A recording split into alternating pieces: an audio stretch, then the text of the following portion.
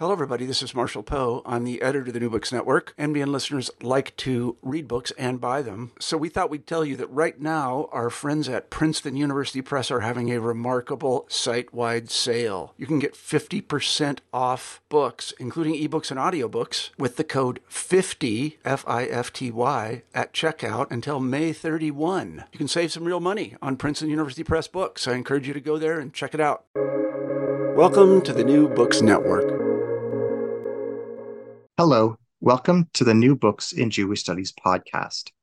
I am your host, Ari Barbalat. Today, I am honored to be in dialogue with Professor Yonatan Adler. He is head of the Institute of Archaeology at Ariel University in Israel. Today, we will be discussing his new book, The Origins of Judaism, an Archaeological Historical Reappraisal, published in New Haven by Yale University Press, 2022. Yonatan, it's an honor to be in dialogue with you today. Thank you for having me, Ari. What would you like listeners to get out of our dialogue today? Well, I think that we are going to discuss the book, the research that's behind it, and it'll give hopefully we'll get a good summary of what the book is about. And I know that there's been somewhat of a buzz around the book in recent weeks since it's been out. So if perhaps I could also deflect some of the misunderstandings that people have had who haven't read the book, and give a basic idea of what the book is about and what it's not about. Sure. What are the primary themes in your book? What message and argument does your book advance? Okay, so what I'm looking at in the book is the question, when did the ancestors of today's Jews, which we will call Judeans, right? We could also call them Jews, but I think it's a bit safer to call them Judeans because there's a discussion amongst scholars when we should start calling these ancient people Jews versus Judeans. I don't want to get into that whole discussion. So we'll keep it simple and speak of ancient Judeans. The question that I'm asking is, when did these ancient Judeans begin to keep the laws of the Torah on a societal level? So when did the rank and file Judeans, the regular people that you would meet in the street, the homemakers, the farmers, the craftsmen, when did these people first come to know about the Torah and to keep the rules of the Torah in their everyday lives? That's the question that I asked in this book. What are some of the key findings in the book? Okay, so before we get to the findings, we should maybe let's speak first a bit about history of research, what has been done before, Sure. And then we can get into the method of how I go about Sure. looking into it. So in terms of the history of the research, scholarship since the 19th century, European, mostly Protestant, mostly German scholarship since the early 19th century, has noted that when you look at the Hebrew Bible, outside of the Pentateuch, so, the Hebrew Tanakh, which refers to the Tanakh is Torah, Nevi'im, and Ketuvim. So the Torah, the first 5 books of the Hebrew Bible, the Pentateuch. Nevi'im is the prophets, and Ketuvim, the writings which come after the prophets. When you look through the prophets and the writings, we don't find observance of the rules of the Pentateuch. So the plethora of rules that we have in the Pentateuch, which relate to all kinds of things like dietary laws and the various holidays, purity laws, laws relating to the sacrifices, just a plethora of rules which I would say dictate the lives of Israelites from the time they wake up in the morning until they go to sleep at night, from cradle to grave. These laws are not portrayed in the rest of the Bible as being observed by ordinary Israelites. So, for example, we don't find any stories about Judeans refraining from eating this or that food. We don't find stories about Judeans observing the Sabbath, right? We don't find stories about Judeans fasting or doing anything else on Yom Kippur, on the Day of Atonement. There's no stories about Judeans wearing fringes on their clothing, tzitzit, and so on and so forth. So we never find we find stories about King David and King Solomon building for themselves palaces. We never hear about them affixing mezuzot on the doorposts of the new palaces that they've built. This is something which scholars already from the 19th century have noticed. And their explanation was that the Torah only came to be edited and put together after the Babylonian exile.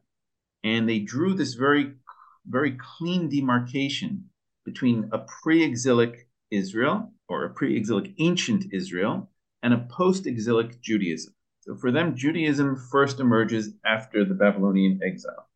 Now, the backdrop to this model is a quite anti-Jewish concept that the biblical ancient Israel is this pristine, moral Israel of the prophets, right? This moralistic kind of prophetic Israelite religion, versus what they regarded as a degenerate Judaism, which appears after the Babylonian exile. This is the model of these European biblical scholars.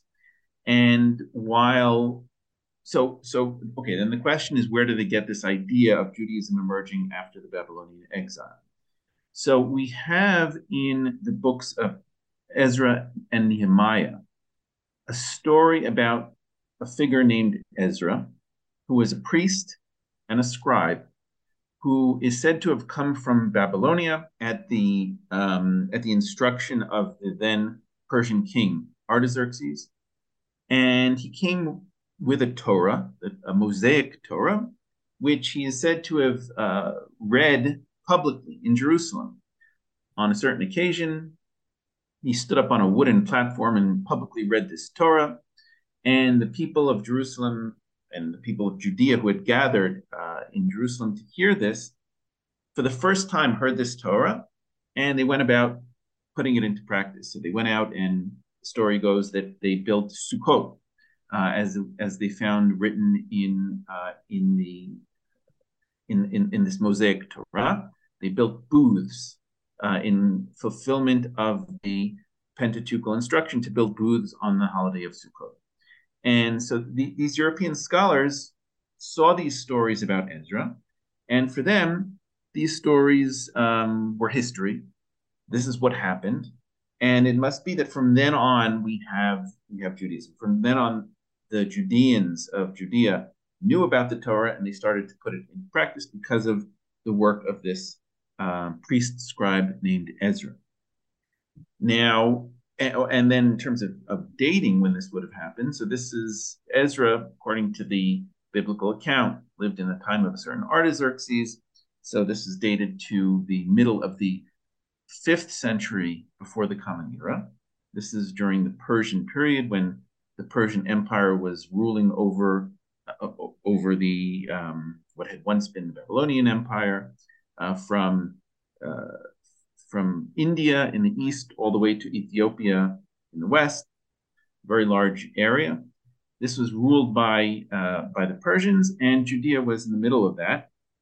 And it would have been at this time, the middle of the 5th century, that Judaism first emerges. This model has been accepted by biblical scholars ever since. While I'd say that the model has shed its anti-Semitic cloak, the basic historical reconstruction is still there. And there's this notion that you have an ancient Israel, and which ends in the Persian period when Judaism first emerges.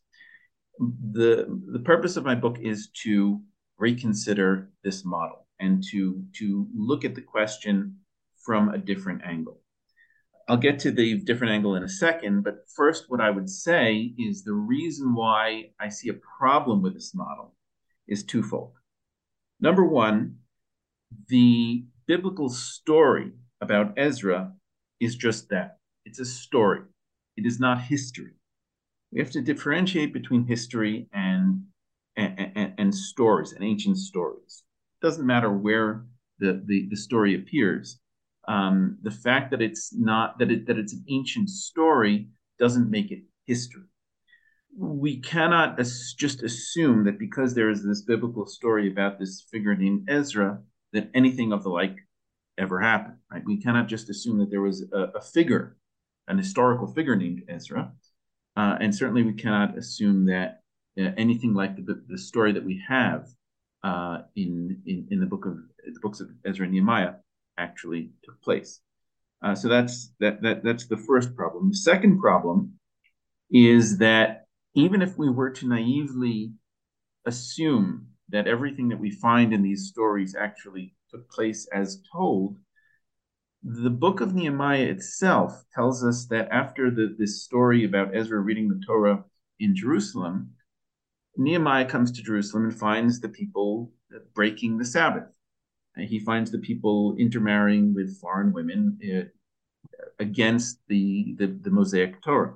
So even if we were to accept the stories that we find in Ezra and Nehemiah about this Ezra figure, nothing in this story suggests that the Judean acceptance of the Mosaic Torah was anything but ephemeral. We have no reason to think that this was something which lasted for any period of time.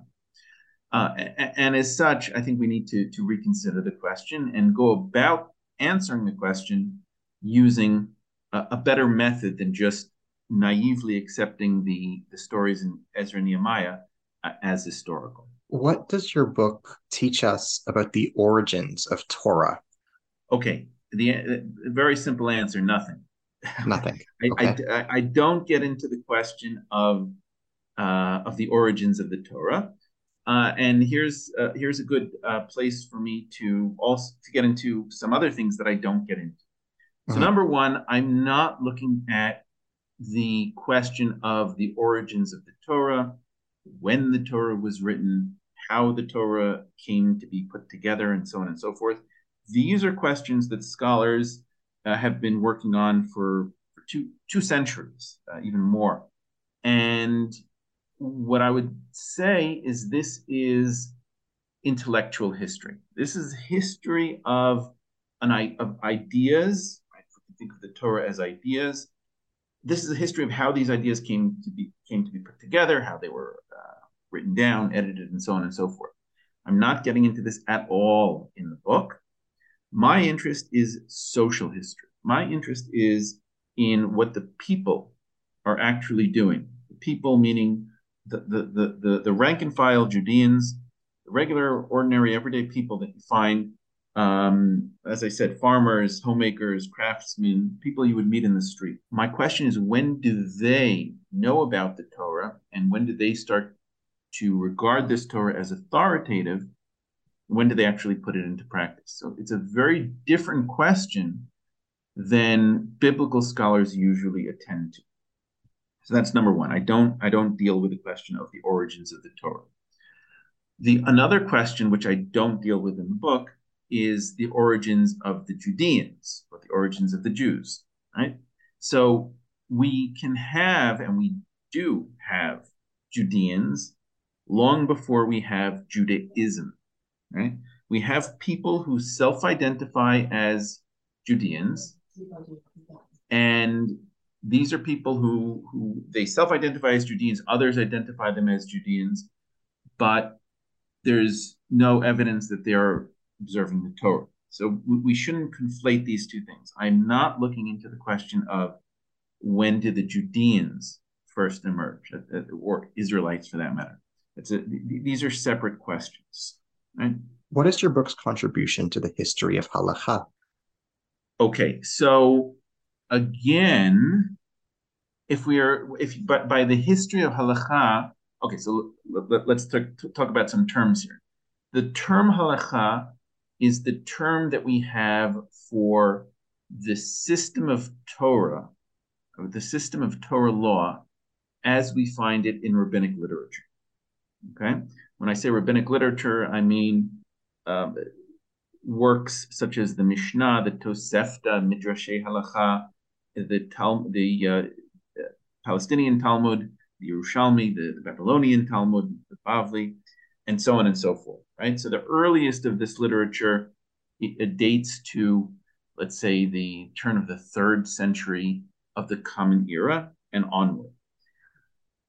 This system of law that we find in this literature is called by the rabbis halacha.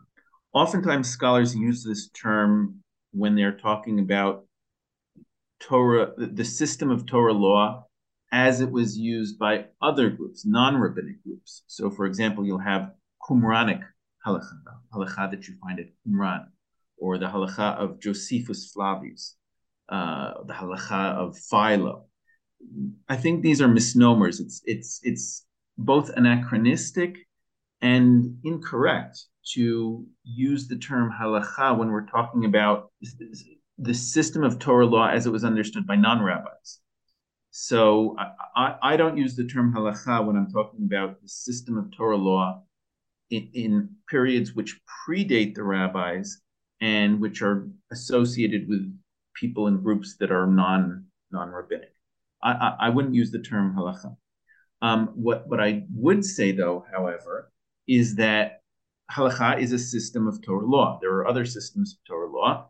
And my interest in the book is the practical application of Torah, however it was understood, right? So in a second, I'll get to the method that I use, but my interest is in the application of Torah law, however it was understood. And throughout the ages, we have Torah law being interpreted and put into practice in various ways.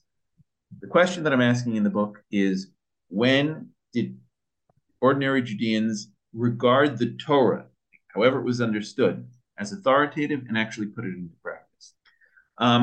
Perhaps now's the time to get into the method that I use, because sure. I think that's important here. So the method that I use is actually quite simple in trying to answer this question: when did the ancient Judeans begin to observe the Torah? What I do is I take a period of time when it is quite clear, there's ample evidence that Judeans were keeping the Torah.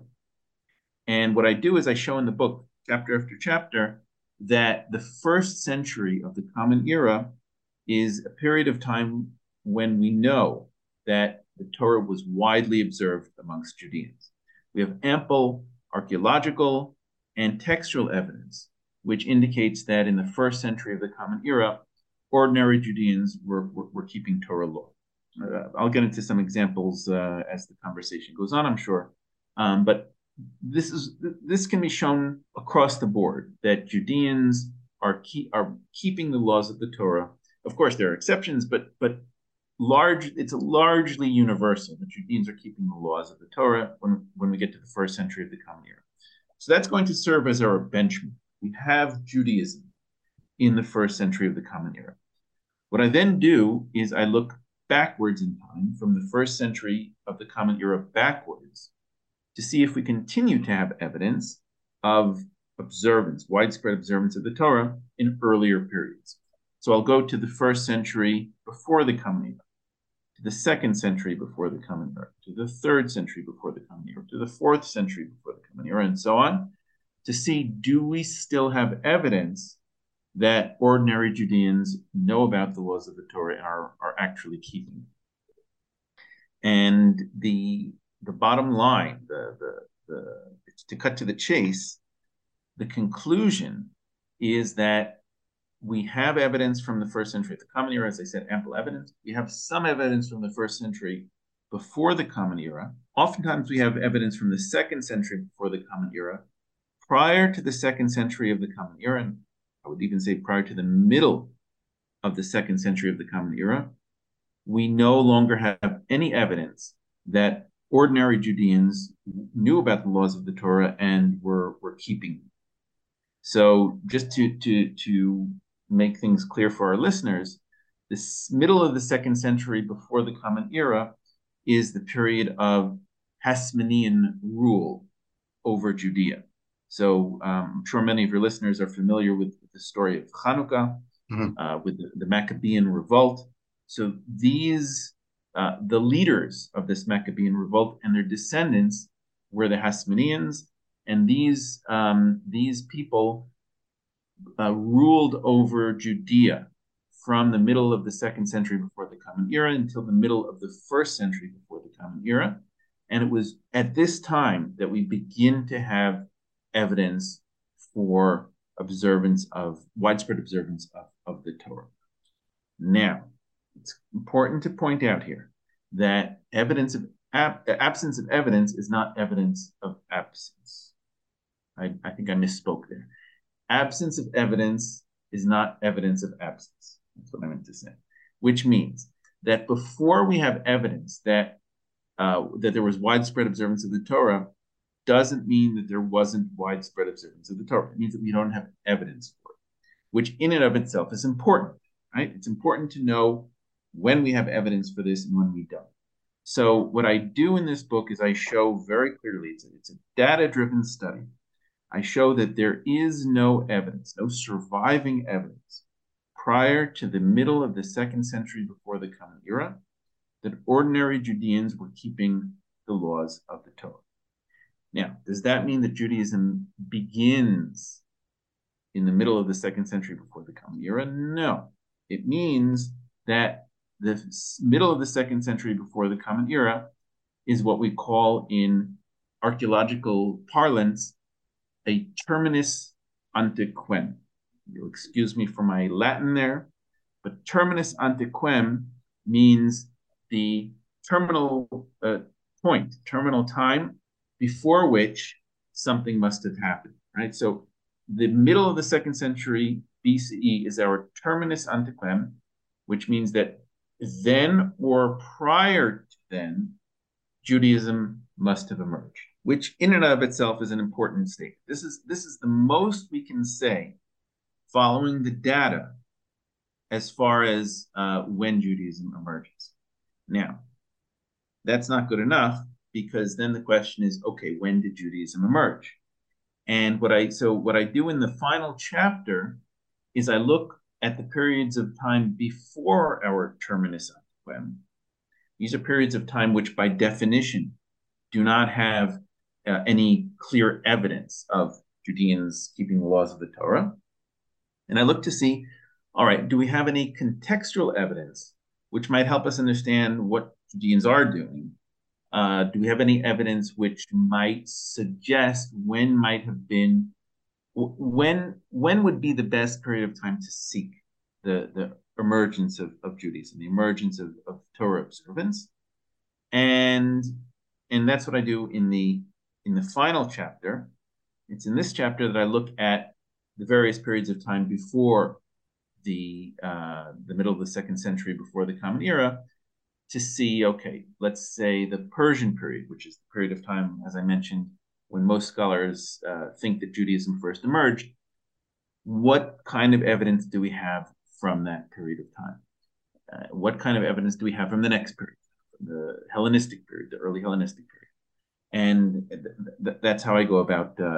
That's the method that I use in this book. So the method is, again, taking the benchmark of the 1st century of the Common Era, looking backwards in time, determining a terminus ante quem, and then looking before that terminus ante quem to look for contextual evidence to help us determine the date of the earliest emergence of Judaism. In a nutshell. What can be learned from ancient artifacts of menorahs? Okay, so menorahs are an interesting topic that I have in chapter 6 of the book. I was debating whether or not to include that in the book, but it's actually an interesting and illustrative topic.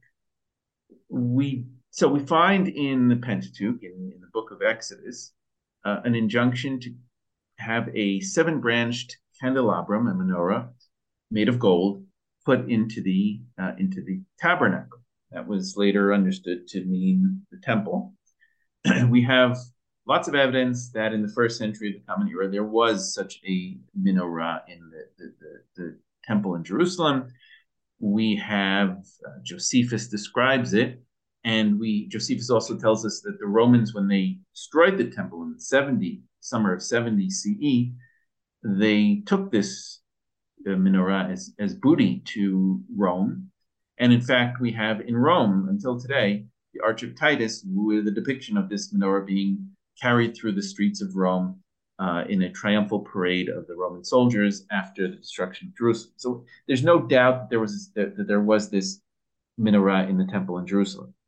There's also no doubt that Judeans knew about this menorah because they depict it in their artwork.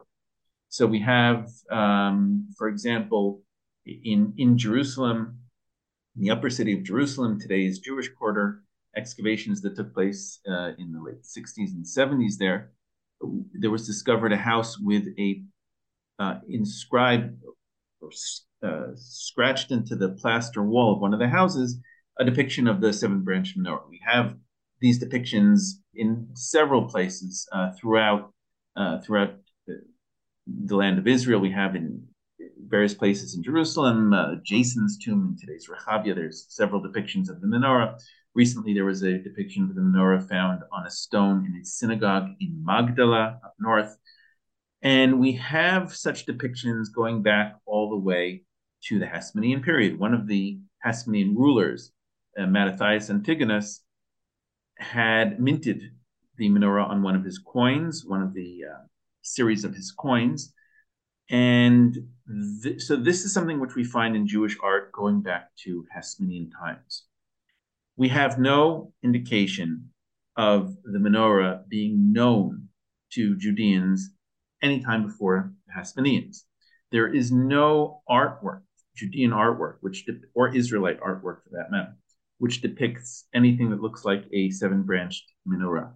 There are no texts which talk about a seven-branched golden menorah in the temple prior to Hasmonean times. So the point is that this menorah that's mentioned in the Pentateuch, as far as we know, is written down in the Pentateuch. It's in the book, but it was not. We have no reason to think that it was that this injunction, this commandment to have such a menorah, was well known to Judeans living any time prior to the Hasmonean times. Can you comment on the archaeological significance of pig remains? What do they reveal and suggest? Okay, so that's another topic that I go through. So again, using the method that I described previously, the first century of the Common Era presents us with a large amount of evidence that Judeans at this time were refraining from eating pigs. We have, for example, non-Judean writers, so writers writing in Latin and in Greek, that tell us that Judeans were not eating pig. There are Latin writers that joke about the Judeans not eating pig. It has to be remembered that the Romans ate a lot of pig. Pork was a big thing in the Roman diet. And so the Judeans stood out as a group of people that had a very strange diet, that they refrained from eating pigs. There are a number of jokes that the Romans would tell about the Judeans as non-pig eaters. Would you like to hear one of those jokes? Please do. Okay. So Herod was a Judean king, the late first century before the Common Era, who was known to have been quite a wicked fellow. So he murdered his wife, he murdered his children, and Augustus, who was his friend, the Roman Emperor Augustus, once quipped that he would have preferred to have been, if he had the choice, he would have preferred to have been Herod's pig rather than his son. In Greek, the two words rhyme. He would rather have been Herod's pig rather than his son. Why? Because as his pig, he knew that Herod would never have slaughtered him. But as his son, chances are he would have been killed. So the point is that if Romans are joking about Jews not eating pig, clearly Jews weren't eating pig, because otherwise the jokes would just have fallen flat on their faces. They wouldn't have been funny. The fact that the Romans were telling these jokes indicates that their listeners, the people that were reading what they had to write, very well knew that this is something that the Judeans were doing. They were avoiding pig. When we look at earlier periods of time, we continue to find textual references to this Judean avoidance of pig until we get to the Hasmonean period. Prior to the 2nd century before the Common Era, we no longer find any textual sources which talk about Judeans refraining from eating pig. You asked me about archaeological evidence. Now, when we look at the 1st century of the Common Era, we find, and when we look at zooarchaeological remains, so remains of animal bones in archaeological contexts, we find that in non-Judean contexts in the Levant, there's lots of pig bones. I don't remember offhand the percentages, but the percentages are pretty high. Non-Judeans are eating lots of pig.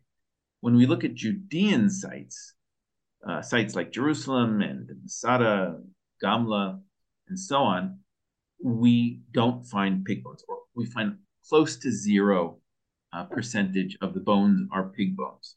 Now, we have to be careful here because lack of pig bones, or any bones for that matter, indicates that the people weren't eating those pigs, right? If you don't have pig bones, it means people weren't eating pigs.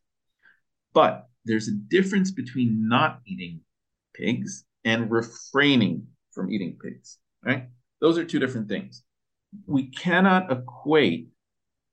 necessarily equate a lack of pig bones with a taboo against pig. This is a mistake that scholars often make. They think that if people aren't eating pigs, there's a taboo against it. People are consciously avoiding pig for this or that reason, and that's not the case. So we have to be careful here. The fact that we don't have pig bones, and the fact that we have textual sources that are telling us that Jews aren't eating pigs because of the Torah, would indicate that, in fact, the reason for this archaeological phenomenon is because Judeans are refraining from pig because of the Torah law. But we have to be careful, because if we are talking about a period of time where we don't have such textual sources, we cannot simply assume that we're talking about a taboo of one sort or the other. In fact, when we go to earlier periods of time, we find that the picture is a bit complicated. So when we go to further back to the early Hellenistic, the Persian period, and the Iron Age, especially the Iron Age, there's been a lot of studies that have been done on that, specifically by a team led by Lidar Sapir-Chainin from Tel Aviv University and her colleagues. They found that in the Iron Age, it depends what periods of time we're talking about and what kinds of sites. So, for example, when we go back even earlier to the late Bronze Age, we find that Canaanite sites tend to not have pig bones. Sites where there was an Egyptian presence tend to have pig bones. Moving on to the Iron Age 1 and Iron Age 2, when we're looking at Philistine sites, if they're urban sites, they tend to have pig bones. Philistine sites that are rural sites tend not to have pig bones. Sites in Judea, in the southern kingdom, tend to not have pig bones. Sites in the northern kingdom, the kingdom of Israel, tend to have pig bones. So there's really a distinction between different periods of time, different areas, and the question doesn't seem to be so much one of taboo as much as ecological, economic reasons for why farmers in one region at one period of time would be raising pigs or would not be raising pigs. So this does not equal taboo. This certainly doesn't equal adherence to some kind of Torah rules. There seem to be other matters at play which determine when and where farmers will be raising pigs. Just to give you an idea of what I'm talking about here. So I give the example I know in the United States, I believe you're in Canada, probably the situation is similar. If you go to a supermarket in Israel, in the United States, in Europe, and you look for goat meat, you're going to have trouble finding it. People tend to not eat goat meat. I'm not sure the reason for that, right? If you go into supermarkets in Israel and you ask for goat meat, they won't have it. And it's not because of a taboo against eating goats. It's not because of any halachic prohibition against eating goats. There's other things at play. I don't know if it's economic. Presumably it's economic. Presumably it doesn't pay for farmers to raise goats for their meat. Maybe people don't like the taste. I don't know what it is. I've been told that goat meat tastes pretty good. I've never eaten it because I can't find it. And again, the reason is not because of a taboo. The reason is probably because of economic reasons, financial reasons, ecological reasons, perhaps. But the point is that the fact that we cannot, that we don't find goat meat in a supermarket, or we don't find goat bones in archaeological contexts, does not necessarily mean that we have a taboo at play. How does your book present evidence regarding the origins of the synagogue? How is this presented in your book? Yeah, okay. So I have a chapter on the synagogue. And the synagogue, to my mind, is a very important phenomenon, because when we hear the term synagogue today, the first thing most of us think about probably is prayer. And this was not what the synagogue was in the first century of the Common Era. So in the first century of the Common Era, the synagogue was most definitely an educational institution. We have many sources, Josephus and Philo, the New Testament, the Gospels, and the Book of Acts, which describe what was going on in the synagogue. And the description repeats itself in all of these sources. The synagogue was a place where Judeans would gather on a communal level, and someone would take out a Torah scroll and read it before the audience. The gatherings would happen on Saturdays, on the Shabbat, and once a week, the entire community would gather together, and someone who knew how to read from the Torah would read the Torah and explain it to the entire community. And we have to remember that in antiquity, most people presumably were illiterate. Not only were most people illiterate, most people, and probably as a function of that, most people didn't have books in their homes, right? So today we take it for granted that everyone has books in their homes. Today, not only do we all have books in our homes, everyone, or just about everyone, has in their pocket this little glass rectangle that has on it all of human knowledge from day one on this little glass rectangle that we call a smartphone. This wasn't the case in antiquity. In antiquity, most people were illiterate, and most people didn't have access to any kind of books. And the question is, how could the Torah, knowledge of the Torah, have spread without access to books, without literacy? And the answer was the synagogue. If all you needed was in your community to have one person who knew how to read, and for the community to purchase a Torah scroll, and you could have a synagogue. You can have a synagogue where the community would gather together once a week. The person who knew how to read would read, and everyone else would listen. This is the way that the Torah would have spread.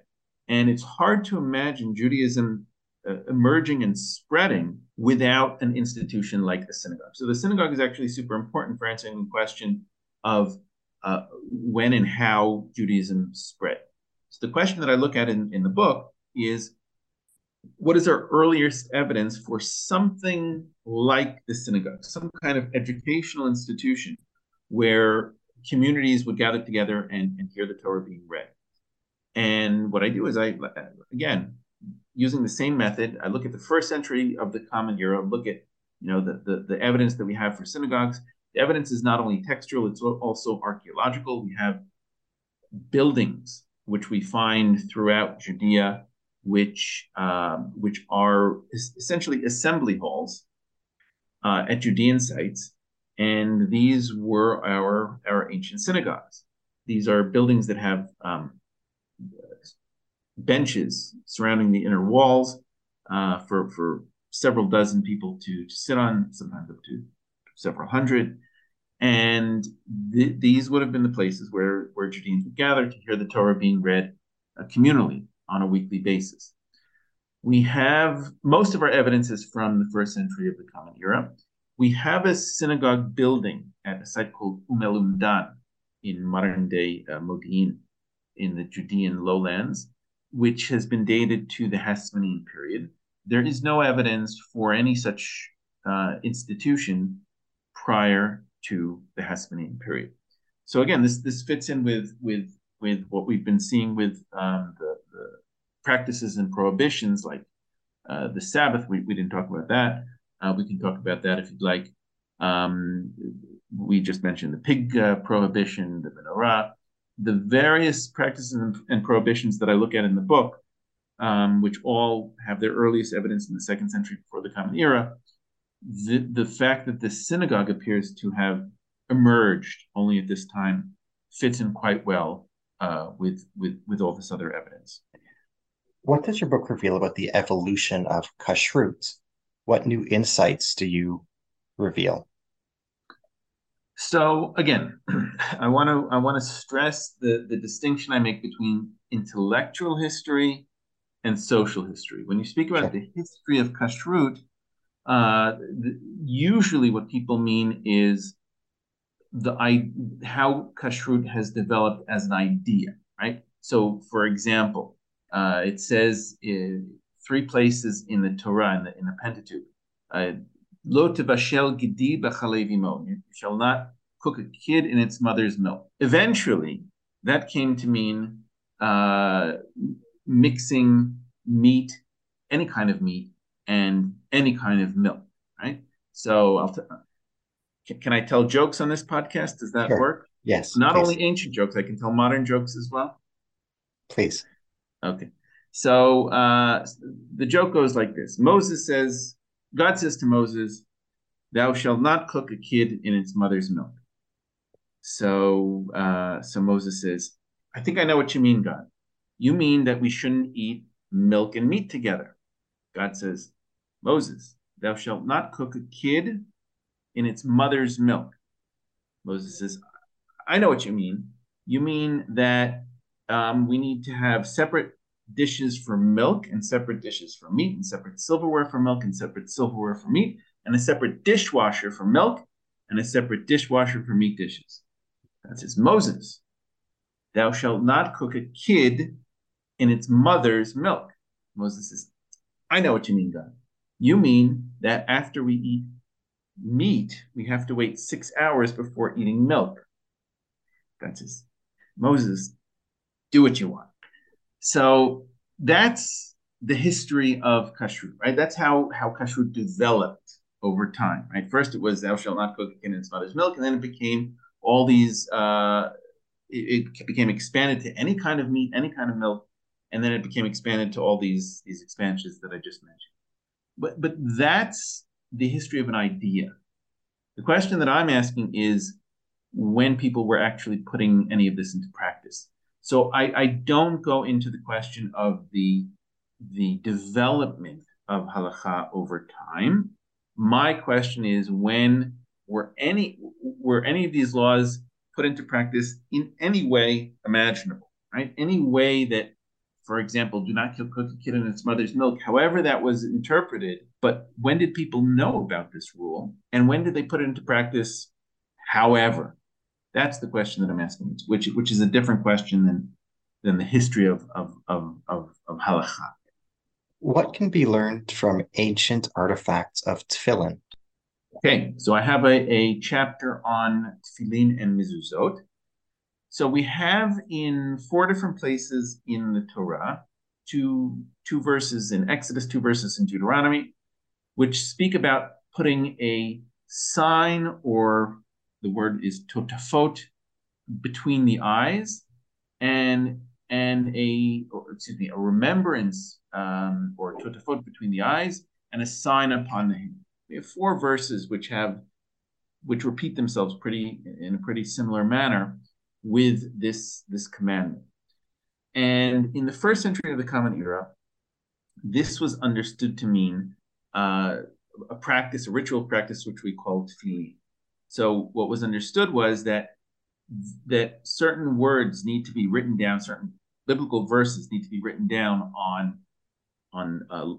skins, folded up, very small, put into small leather boxes, and worn using leather straps on the head and on the arm. How do I know this? We have archaeological finds of this in the Judean desert, at Qumran and at other sites in the Judean desert, various caves scattered throughout the Judean desert. We found these ancient tefillin. We also have found slips which have biblical verses on them, which have been identified as mezuzot. So in 2 places in Deuteronomy, we have in chapter 6 and chapter 11, we have a commandment to write these words on your doorposts. And this was understood to mean to write them down on skins and to fold them up and attach them somehow to the doorpost.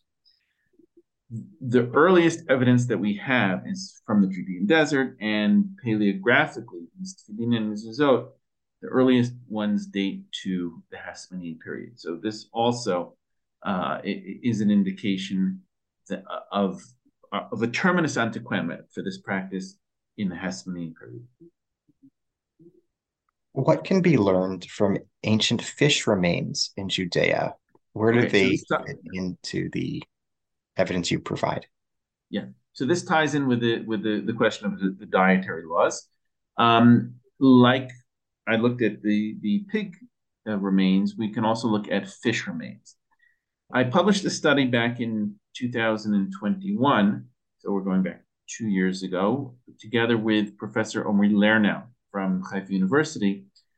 Omri is the fish expert here in Israel, and he has an incredibly extensive database of fish remains at archaeological sites. So whenever archaeologists excavate a site, and if they sift the dirt that they've excavated well, they tend to find fish bones. And when they do so, they bring them to Omri, and Omri identifies them. And I've worked together with Omri to see what kind of evidence we have for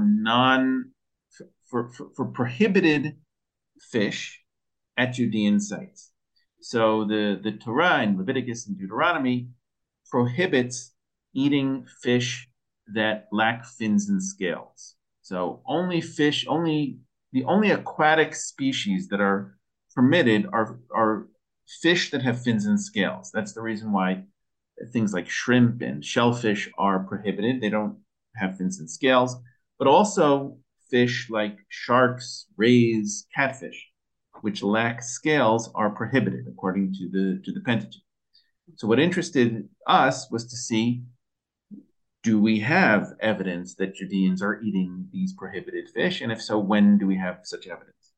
And what we found was that Judeans were eating species like catfish, sharks, and rays throughout the Iron Age and in the Persian period as well. So we have, for example, in Persian period Jerusalem, several archaeological contexts with catfish bones. And this flies in the face of the notion that Judeans were widely keeping the rules of the Torah as early as the Persian period. This doesn't seem to be the case. So here we have actually positive evidence that Judeans are not keeping at least this rule of the Torah in the Persian period.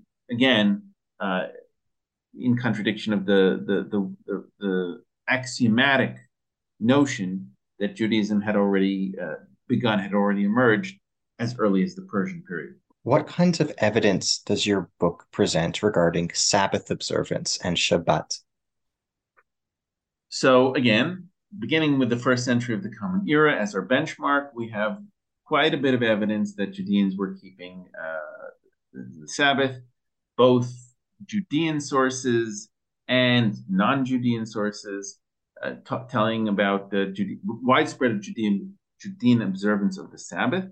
We have, again, Romans telling jokes about Judeans keeping the Sabbath. One of the things that really struck me as I was doing research for the book was that the New Testament is full of stories about Sabbath observance.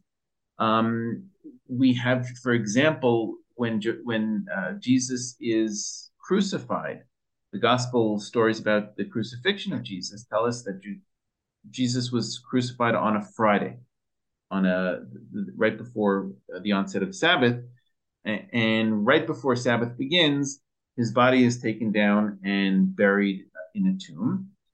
And we're told that his disciples, after they quickly buried him, rested. They kept the Sabbath, and they waited until after the Sabbath was over on Saturday night before they were able to tend to the spices and the various things that they needed to for the burial.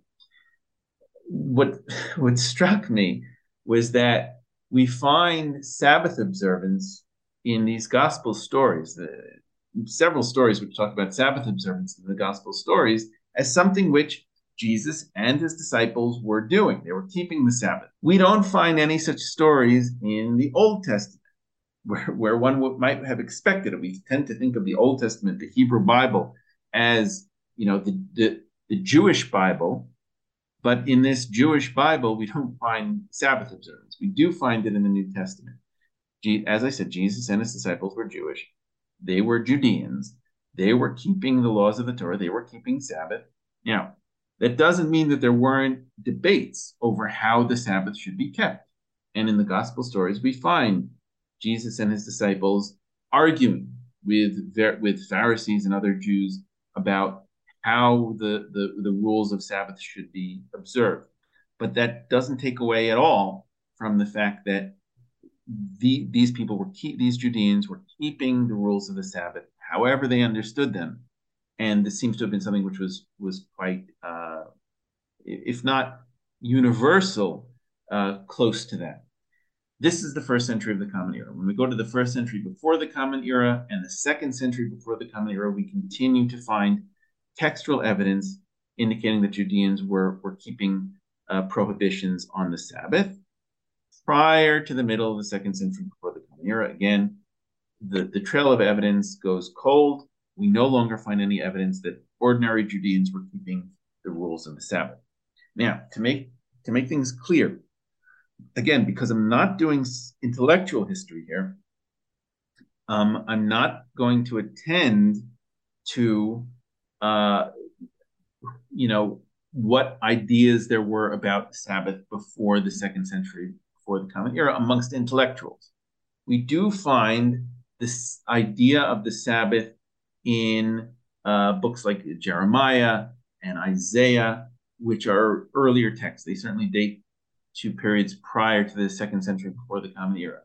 But these, again, are texts written by Judean literati. These are not representative of what the ordinary people were doing. And the fact that someone like Jeremiah or Isaiah speak about the Sabbath means that there were people in these earlier periods that knew of this idea of the Sabbath and thought Sabbath should be observed in this way or another, but that says nothing about how widespread this idea was. And if anyone aside from the writers of the Jeremiah and Isaiah texts had any idea of the Sabbath and or were observing. So the earliest evidence that we have for actual observance of Sabbath prohibitions of one sort or another date to the middle of the second century before the Common Era. What evidence is available in the Apocrypha and the Pseudepigrapha regarding ancient Jewish social life? So again, my interest isn't in ancient Jewish social life per se. My interest is in Torah observance. So the Apocrypha and Pseudepigrapha, the various texts within these corpora, have evidence that they talk about Torah. We don't find it everywhere, but we have here and there reference to Torah observance amongst the masses, particularly in works like First Maccabees, Second Maccabees, but other apocrypha works and pseudepigrapha works as well.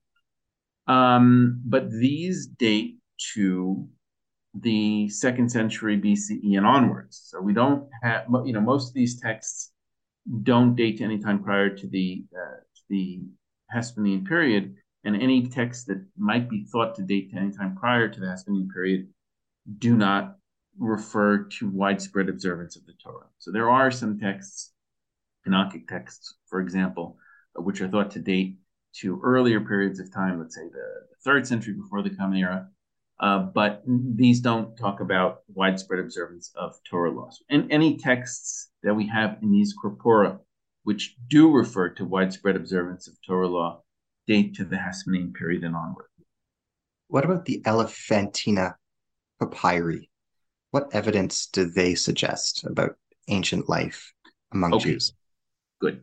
So a little bit of a background. Elephantine is an island in southern Egypt near Aswan of today, so the southern border of ancient Egypt. And there was a Judean colony living on Elephantine in the 5th century before the Common Era.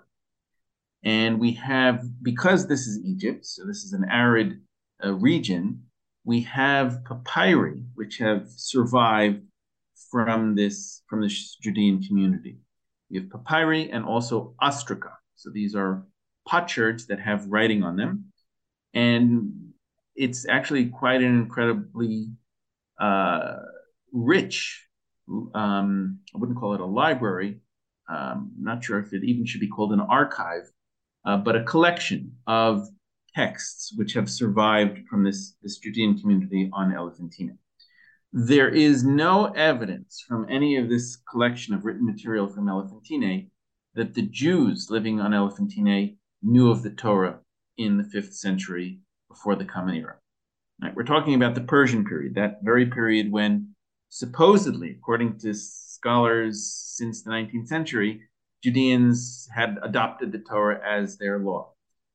In Elephantine, the evidence seems to suggest very strongly that there was no Torah. To the contrary. First of all, we know that there was a temple on Elephantine, a Judean temple, to the Judean god Yahu. Right? They pronounced the Judean god. They spelled it Yud He Vav. There was a temple dedicated to the Judean god in Elephantine, in clear violation of what we find in the Torah, that the temple, or there should be no sacrifices brought outside of a centralized temple in Cisjordan.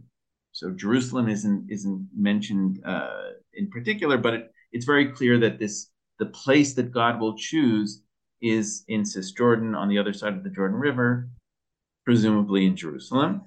Having a temple in Egypt is clearly in violation of the Torah, but that seems to not have bothered the Judeans in Elephantine. Not only that, when their temple is destroyed, they write a letter to the high priest in Jerusalem, the Judean high priest in Jerusalem, asking for help to rebuild this temple.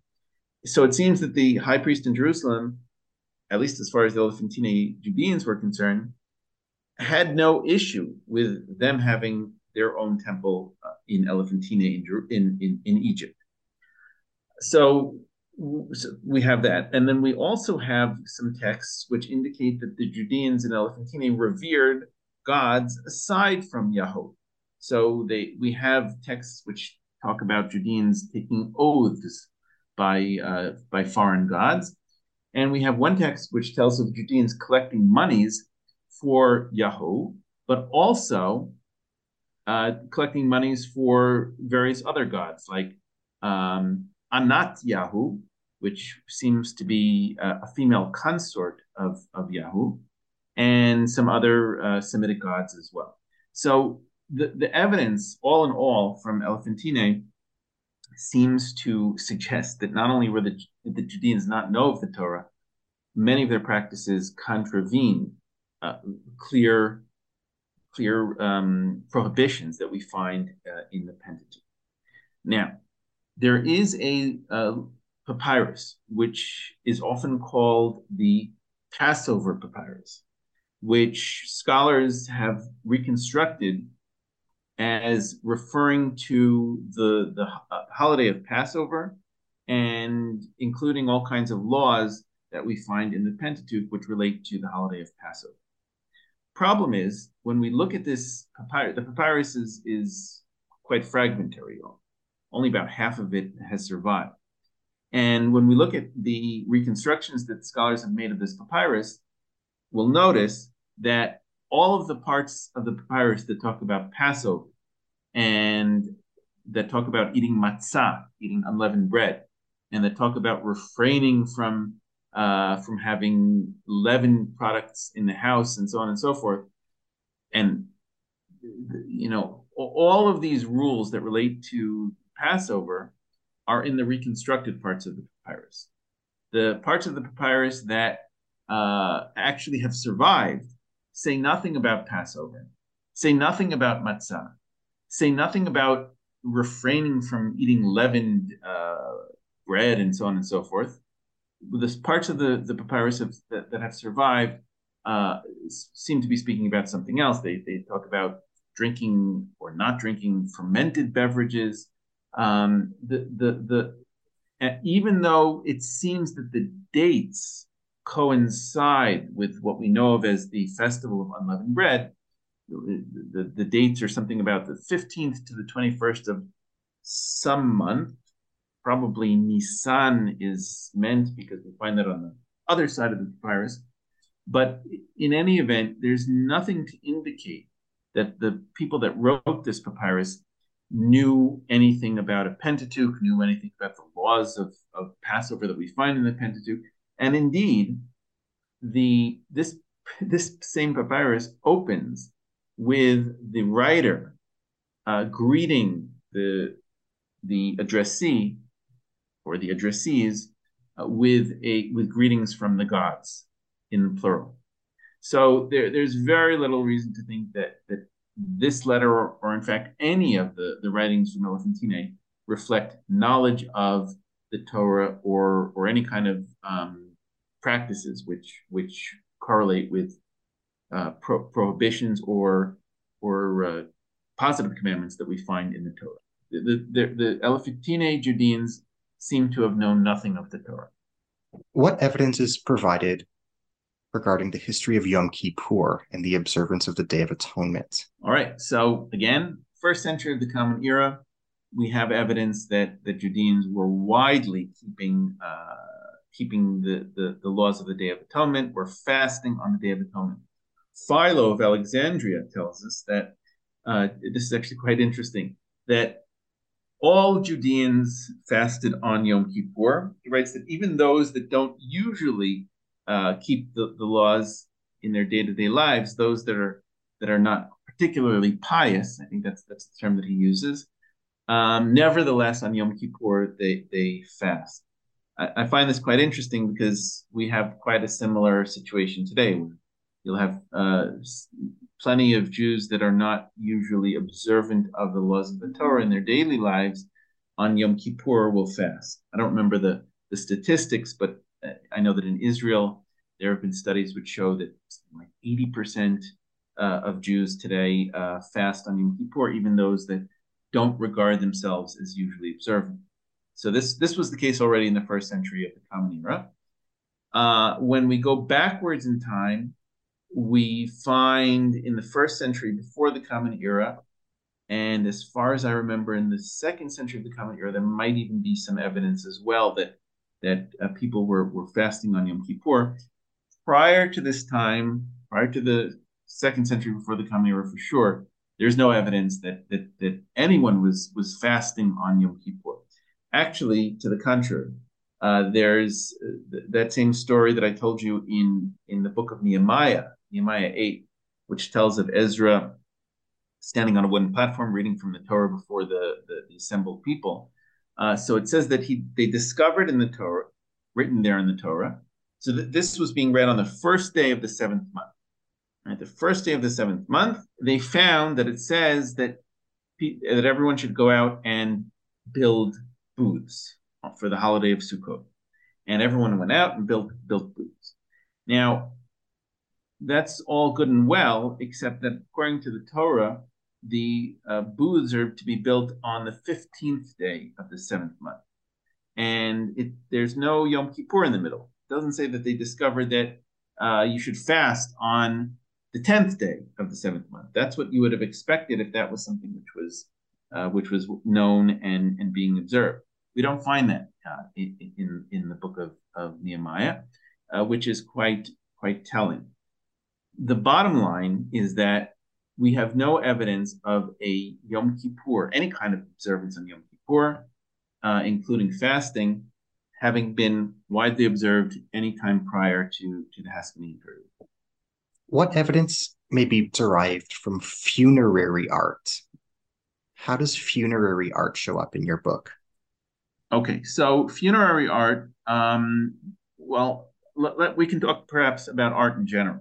So I have a chapter in the book on figural art, and we know that the second commandment of the Ten Commandments is not to make any graven images. Again, we're going to start with the first century of the Common Era as our benchmark. In the first century of the Common Era, this rule, second commandment of the Ten Commandments, was widely observed. So we have a lot of Jewish art, a lot of Judean art from the first century of the Common Era. We have funerary art, as you mentioned. So we have burial caves with artwork engraved into their walls.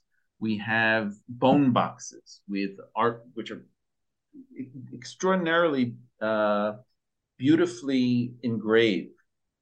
And we have in homes mosaic floors and frescoes and stuccos. All of this art is without figural designs. So we never have images of humans or animals in any of this artwork.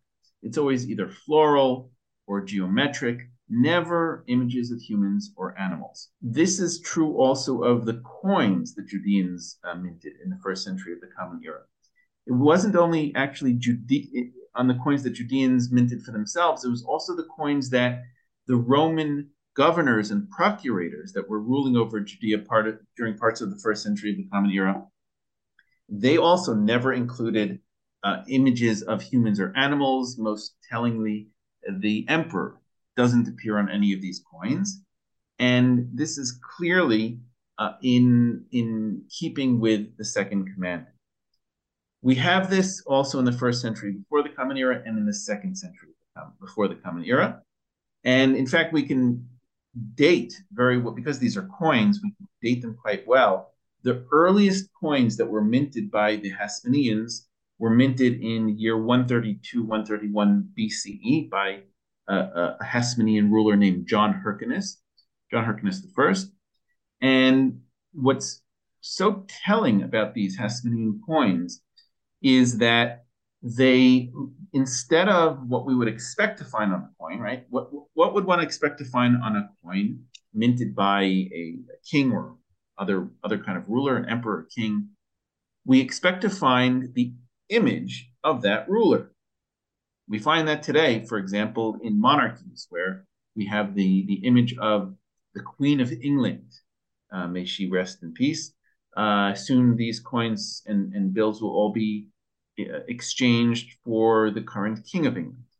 We have on coinage in Scandinavia, where there's kings and queens, the image of the king or the queen. Holland, and so on and so forth, Spain.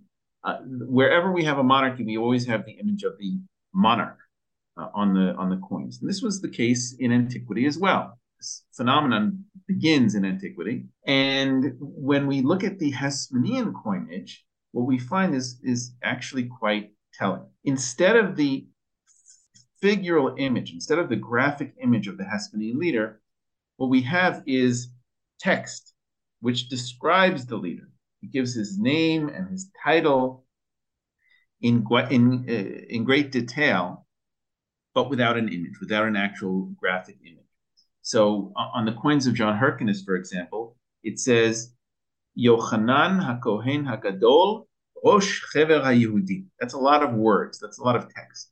It means John, the high priest, and head of the council of the Judeans. So this is the title of the man. And I would call this a textual portrait, which replaces a graphic portrait that we would have expected. Instead, we have a textual portrait. This is important to me because, as far as I can tell, this is a clear sign that the Judeans are actively refraining from depicting their leader on their coins. This could be, well, as I said, well dated to the middle of the 2nd century before the Common Era. Prior to this, when we look at Judean art, and particularly the coins that we have from the 3rd century before the Common Era and from the 4th century before the Common Era, every single Judean coin has figural art on it. It has either an animal or a human figure or both. And sometimes we even have gods, foreign gods, on Judean coins. And these are coins which are being minted by Judeans in Judea with names of Judean officials, names like Hezekiah, the governor. And we have one coin which has the name of the Judean high priest, Yochanan HaKohen. This is not the same as John Hyrcanus. This is an earlier Judean high priest living in the 4th century before the Common Era. And on this coin we have an owl, which is the attribute of Athena, the goddess Athena. So the images that we have on these coins, not only do they contravene the 2nd commandment, but they also sometimes include foreign deities or attributes connected to foreign deities. Athena appears on some of the Judean coins as well.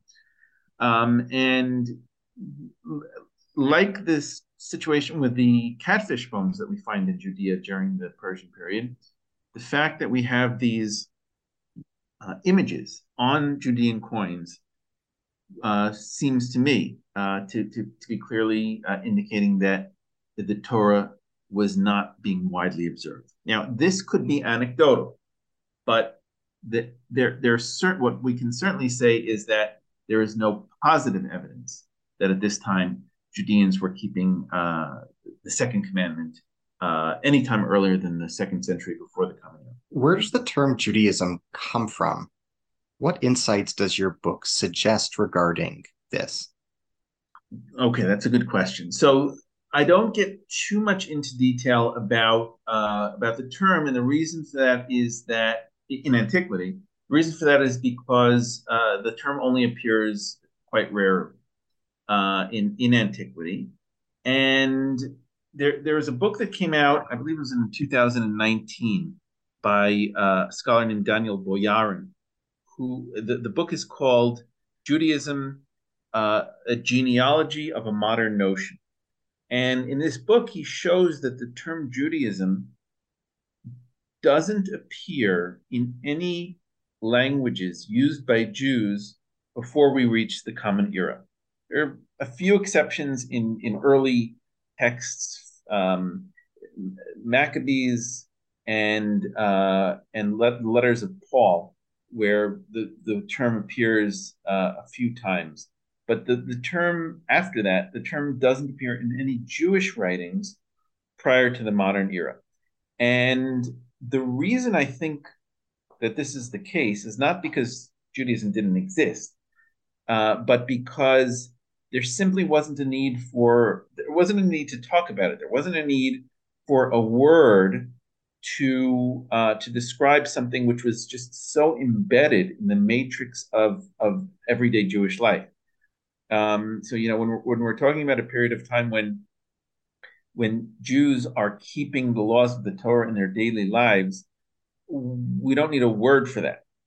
It's only when we get to the modern era when not keeping the laws of the Torah suddenly becomes an option, that a word needs to, a reified word needs to appear to describe what it means to keep the Torah. So when we talk about antiquity, the word does appear actually in Maccabees when we're talking about Judaism versus Hellenism, and also Paul in the context of Judaism, meaning keeping the Judean way of life in accordance with the rules of the Torah, versus not keeping the rules of the Torah. So it's rare that we actually have the term. So I mentioned this a bit in my introduction when I'm describing what I mean when I use the term Judaism, but the word is actually quite rare in antiquity. The word I should point out comes from the Greek Judaismos, which is translated into English as Judaism. Should we use the term ancient Judaism or ancient Judaisms, plural? Which is more accurate? What is at stake in the two possibilities? Should we speak of the origins of Judaism or the origins of Judaism's, plural? Okay, so Jacob Neusner, I think he was the first to make this comment. Jacob Neusner, of course, the famous scholar of particularly ancient rabbinic literature. He wrote, I don't know, hundreds of books, and he made the claim that we shouldn't talk about ancient Judaism in the singular, but rather ancient Judaisms in the plural. And he has a point in that there was no monolithic Judaism. Jews were disagreeing about Judaism from the get-go, and this is certainly the case. But I think it's a little bit silly to have this discussion, because in the end of the day, there was something common about the way of life that ancient Judeans followed. Right? There was a commonality, and that commonality was that the Torah is a base text upon which Judeans need to be governing their lives. So we have the Pentateuch, the first 5 books of the Bible. In it, we have laws that God is said to have given to Moses. Judeans need to be keeping those rules, right? That was commonly agreed upon, and I think that we can call Judaism. Exactly how that is to be interpreted, how that is to be put into practice, was, of course, argued from the beginning. So from the earliest days that Judeans first began to put into practice the laws of the Torah, they were arguing about how that should be done. And I'm already telling jokes, so I'll tell another joke. This is a famous one, right? A Jew was stranded on a desert island, and he was living there for many years. And then finally, a helicopter went by and discovered him, and he was saved. And when the rescuers come to the island, they discover that this is one man that was left on this desert island. He has 2 synagogues that he built. So the rescuers ask, why are there 2 synagogues here? Why did you build for yourself 2 synagogues? So the man says, isn't it obvious? This is the synagogue that I go to, and this is the synagogue that I don't go to. So Torah, it's impossible to have Torah that's being kept without people arguing over it. And the reason is quite simple. The Pentateuch is a text. It's more or less fixed by this time. But when we get to the first century of the Common Era, first century before the Common Era, even second century before the Common Era, the text is more or less fixed. But the interpretation of the text is anything but fixed, is dynamic. The text is opaque. So when it says, for example, you shall do no work on the Sabbath, what do we mean by work? What do we mean by the Sabbath? When does the Sabbath begin? When does the Sabbath end? What is the definition of work? What do we do in a case where there's danger to life? Does that override the Sabbath? If there's war, does that override the Sabbath? All of these things are not written in the text itself. And so from the moment that these laws were considered something which needs to be kept, Judeans were arguing over how to keep these rules, right? That the arguments, the debates that we find, for example, in rabbinic literature, but also in the Dead Sea Scrolls, begin when the Torah is being kept. And so when we're talking about Judaism versus Judaism, yes, people were arguing about how the rules of the Torah should be kept. But I think we certainly can talk about a commonality, and that is that the rules should be kept. That was commonly agreed upon. I see that we're getting close to an hour. Might have already passed it. So I should say something about the final chapter. What I do in the final chapter. Please do. Okay. So we've covered a lot of ground here, and what I do in the final chapter is I say, okay, let's look before the terminus antiquam. Let's see what kind of evidence we have. So we saw evidence from Elephantine, which indicates that Judeans were worshiping foreign gods, were swearing oaths by names of foreign gods, and no evidence of Torah observance. We saw catfish being in Jerusalem during this period of time. We saw graven images on the coins in the Persian period in Judea. We find similar evidence in Babylonia of Judeans swearing by foreign gods. The bottom line is that the Persian period seems to be not a good period of time within which we should be seeking the emergence of widespread observance of Torah law. Moving forward, we can then look at the early Hellenistic period and the late Hellenistic period to see perhaps these are better times. And it seems that the Hellenistic period is a much more apt period of time within which to seek the emergence of Judaism. So we have a couple of interesting things going on during the Hellenistic period. In the early Hellenistic period, the Judeans come into contact for the first time with Greek culture. And this is the first period of time when, Judean populations throughout what had been the Persian Empire are now under Greek rule. And we know something about legal history, that it was the Greeks that invented the notion of written law. So prior to the Greeks, we have in ancient Near East, in Mesopotamia, law collections like the Hammurabi collection of laws, Ashnuna, so-called Code of Ashnuna, where we have legal texts, but they weren't considered the law itself. We know this because we have court dockets that have survived from Mesopotamia, which never cite any of these so-called law codes. So these were actually not law codes. Scholars have recognized this for decades. These were not law codes. These were not the law as we would understand the law today. It was actually the Greeks that had invented this notion of written law.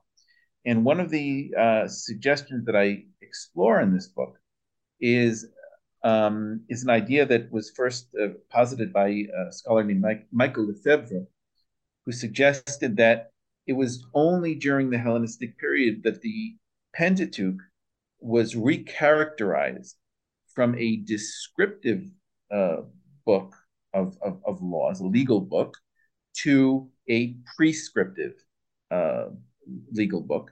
And I developed this idea by considering the fact that it was perhaps under this Greek influence that the Judeans adopted the Torah as their system of written law. So this could have happened as early as the early Hellenistic period, let's say the 3rd century before the Common Era. But perhaps a more likely scenario is that it was actually under Hasmonean rule that this happened. So we have the Maccabean revolt and Judeans gaining independence from their Greek overlords for the first time in the middle of the 2nd century before the Common Era. And this suggestion that I explore in this book, it's conjectural, but the suggestion that I explore is that it was actually the Hasmoneans themselves that chose to adopt the Pentateuch as the law of the land.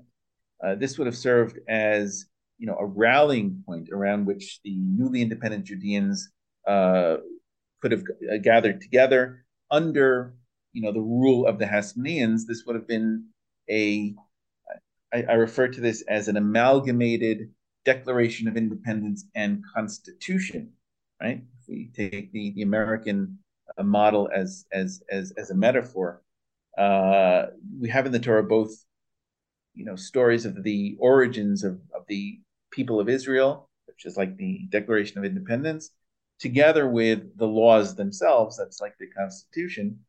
The Hasmoneans adopted the Torah. This is the suggestion that I make. The Hasmoneans were the ones that adopted the Torah as the law of the land, as this Declaration of Independence and Constitution for the newly independent Judean state.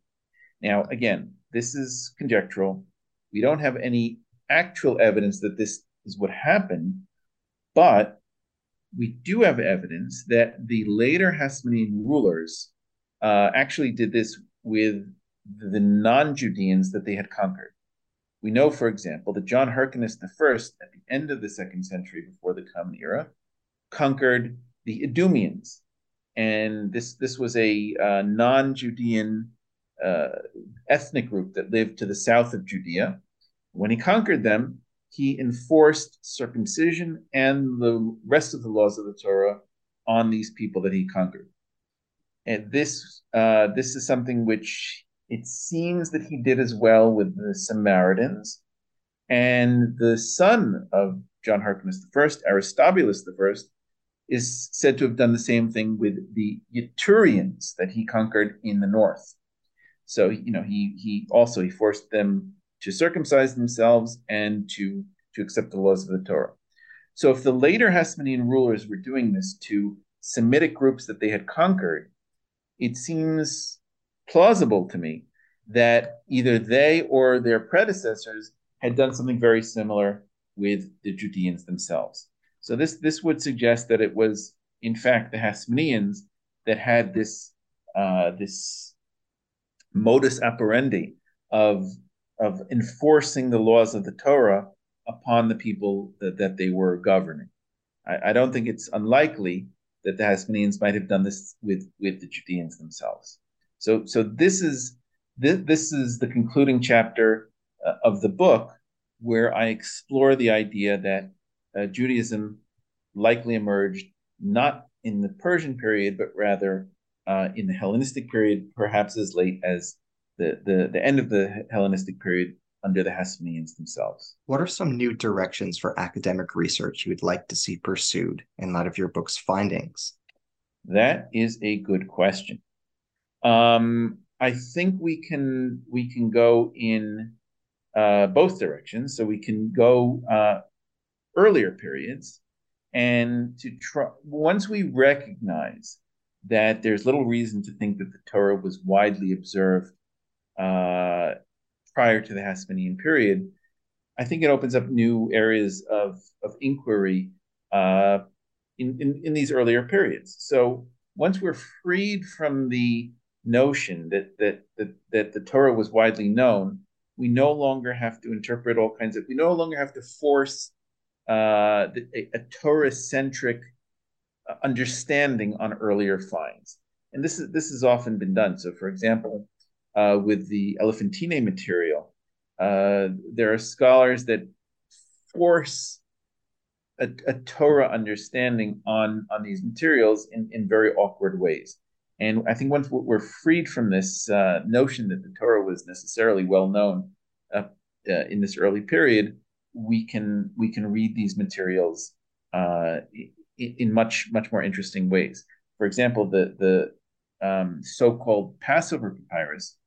There's a scholar named Gad Barnea who recently gave a lecture about this papyrus, where he looks at the idea that perhaps, in fact, this has nothing to do with Passover, but rather this has to do with some kind of Zoroastrian ritual which relates to preparation of some kind of drink.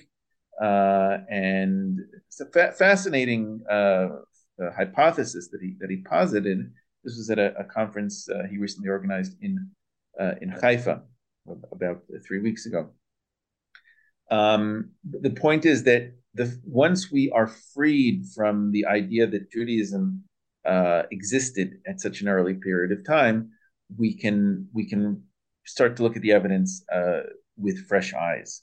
And I think there's a lot of potential there. As we bring the dialogue today to a close, can you tell us about your current research or your next project now that this is behind you? Yes, so right now I'm working on a project looking at the tefillin from the Judean desert. I am publishing a comprehensive publication on all of these finds. So this includes ancient tefillin cases and ancient tefillin slips. I'm looking at this from every possible aspect, both in terms of the texts that are involved and in terms of the materials that are involved. So I'm looking at the skin materials, what kind of skin these tefillin are written on, how the skin is prepared, if the skin is split, which sides of the skin are written on, and so on and so forth. I'm doing a new project looking at the paleography to try to date the tefillin. These are things which surprisingly have never been done before, mostly because the original scholars that had published these tefillin finds were the original Dead Sea Scroll team that were interested mostly in the tefillin as biblical texts, as examples of biblical texts.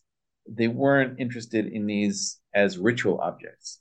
So the materials were ignored, and even things as basic as the paleography were never really properly done. So I'm working on that right now. I don't know when it'll be done, but hopefully within the next year or two, I should have a manuscript with all of this having been accomplished. Thank you. It sounds like an amazing project. I wish you the best of luck in that work. Thank you. As we bring our dialogue today to a close, I'm your host on the New Books in Jewish Studies podcast, Ari Barbalat. Today, I have been in dialogue with Professor Yonatan Adler. He is head of the Institute of Archaeology at Ariel University in Israel. We have been discussing his new book, The Origins of Judaism, an Archaeological Historical Reappraisal, published in New Haven by Yale University Press, 2022. Thank you. Thank you for having me, Ari.